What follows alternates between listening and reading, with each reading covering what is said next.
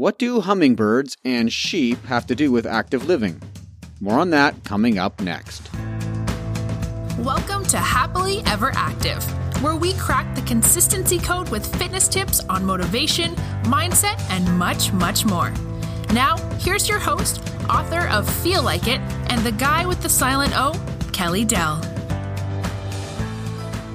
All right, here we go with episode number 53 of the show. My name is Kelly, and if you're new to the show, I'm a mental performance coach by trade and a professional member of the Canadian Sports Psychology Association. I'm also the author of Feel Like It, and the calendar is showing that my book is nearing its first birthday. And I don't know what you get a book for its birthday, for its first birthday, never mind. But I got to get on that, and it's been a pretty wild year, and thanks to each of you who've grabbed a copy, and even more thanks for the wonderful reviews on Goodreads and Amazon. It really makes a guy feel good. Anyhow, I hope you've just finished a week with some motivating movement, the kind that makes you look forward to doing it all over again in the next 7 days. And of course, the more that we create and recreate that attraction, that feel like it feeling, I feel like showing up, I feel like going, the more sustainable exercise becomes in your life. And of course, the more accessible some of these great outcomes become. And that's my focus as a coach, and I hope that's becoming your focus as well, sustainability.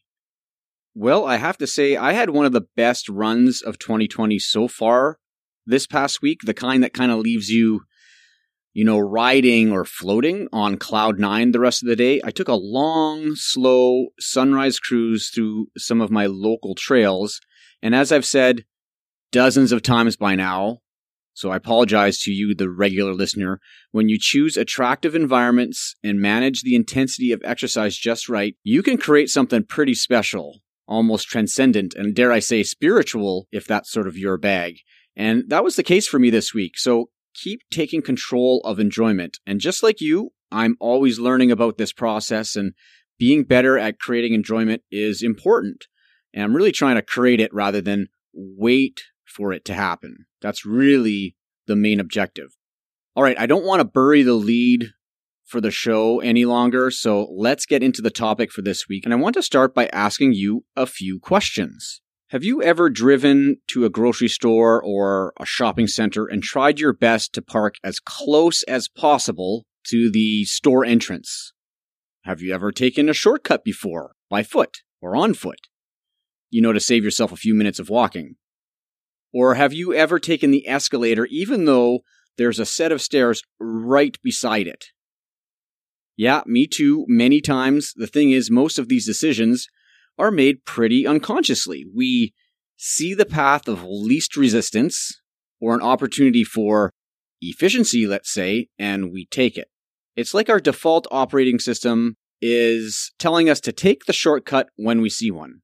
And when I ask people why they do these things, they inevitably say, or most of them say at some point, I guess I'm just lazy.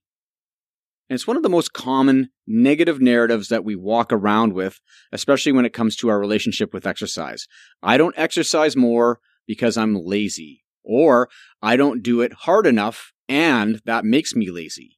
And the definition of laziness is really being unwilling to use or expend energy. And laziness as an idea has deep religious roots as well. It's one of the 7 deadly sins in Christianity, otherwise known as sloth.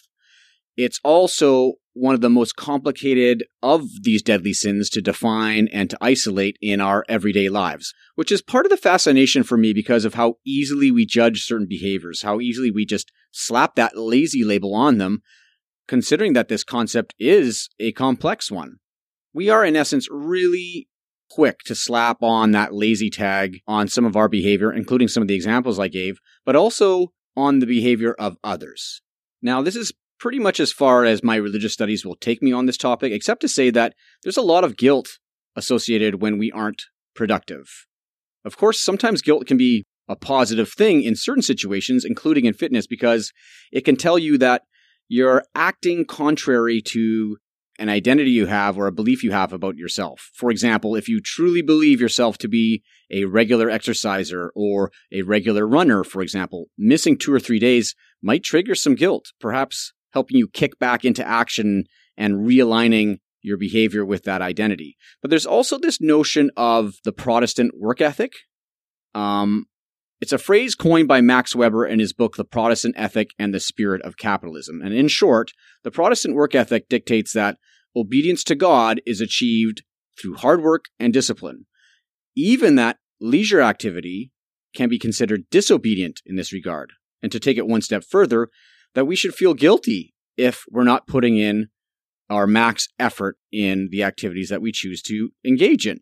It's all a tangle, if you ask me, and there's really a legacy to that. I mean, religion has been around forever, and some of these beliefs have been around forever too, and they show up in some of the ways that we talk to ourselves. There's this prevalent narrative that I'm lazy if I don't exercise every day, or I'm lazy if I take the escalator instead of the stairs, that sort of thing. And I think it's all a bit of nonsense for a few reasons, not the least of which is we're still animals.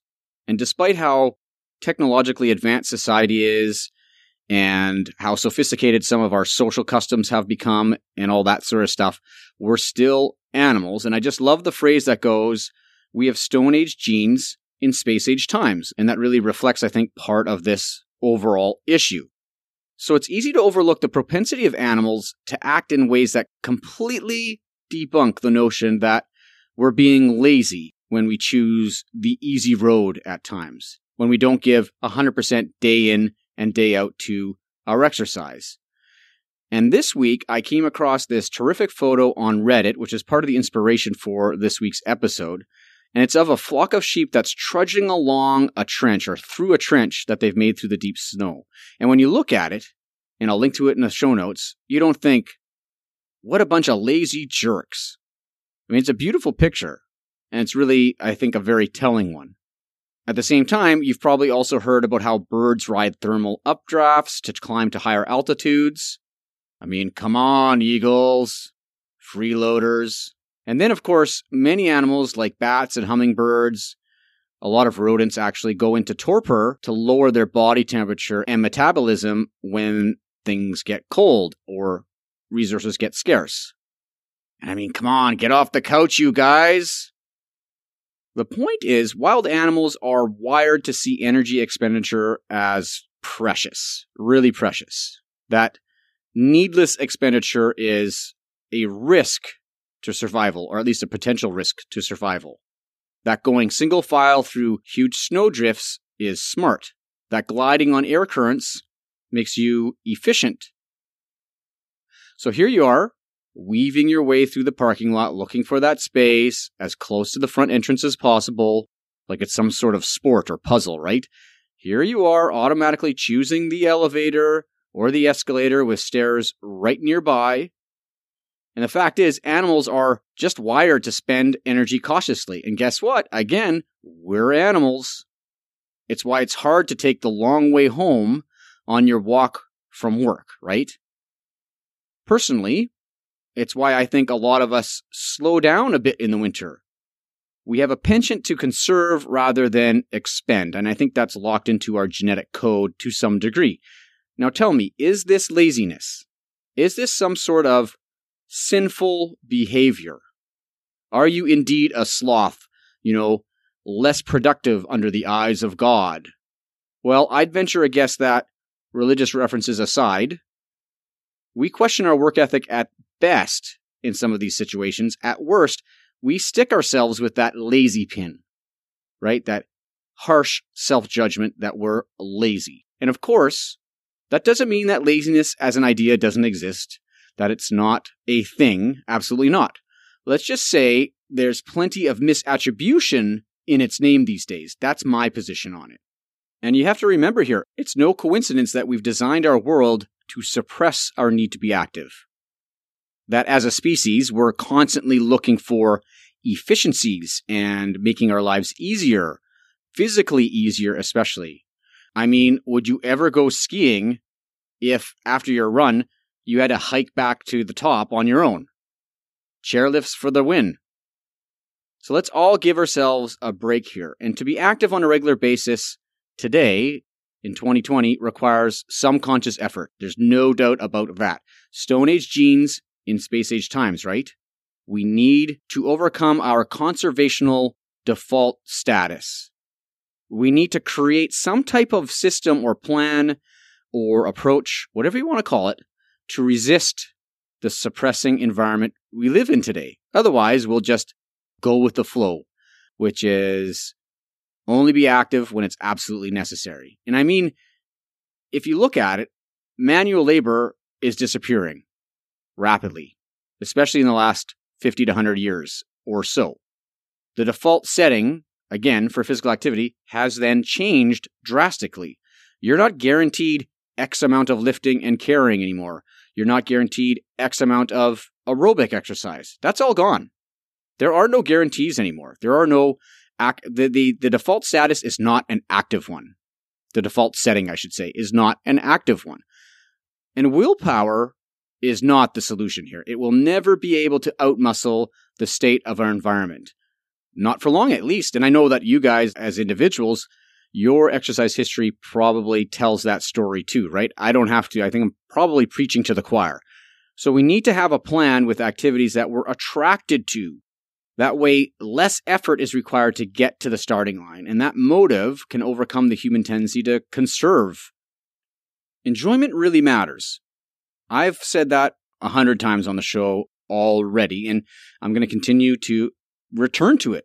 It's really the rocket fuel that can overcome the gravity of the couch and this default setting that we're sort of stuck with. It's not going anywhere. And like I've said many times, though, enjoyment is highly contingent on the types of activities you choose to do, the atmospheres in which you do them, and how you do them, how you perform them on the fly. And it goes back to kind of how I started the show, that I went on this great run where I dialed back the intensity and I did it in one of my favorite places on earth, which is the woods. And it all came together. And it's just another reminder that we have so much control over this. And when you take control over it, you can start overcoming these default barriers that we all face. Overlook this fact that enjoyment really matters, and that default status is going to win out time and time again. All right, that's all for this week. I'll get off my soapbox. You can now support the show by becoming a patron on Patreon. I'll link to that in the show notes. As usual, I hope you have a week ahead of enjoyable exercise. Until next time, here's to living happily ever active. This episode of Happily Ever Active has ended, but be sure to subscribe for more content on the mental side of fitness. Oh, and don't forget to rate and review the show. See you next time.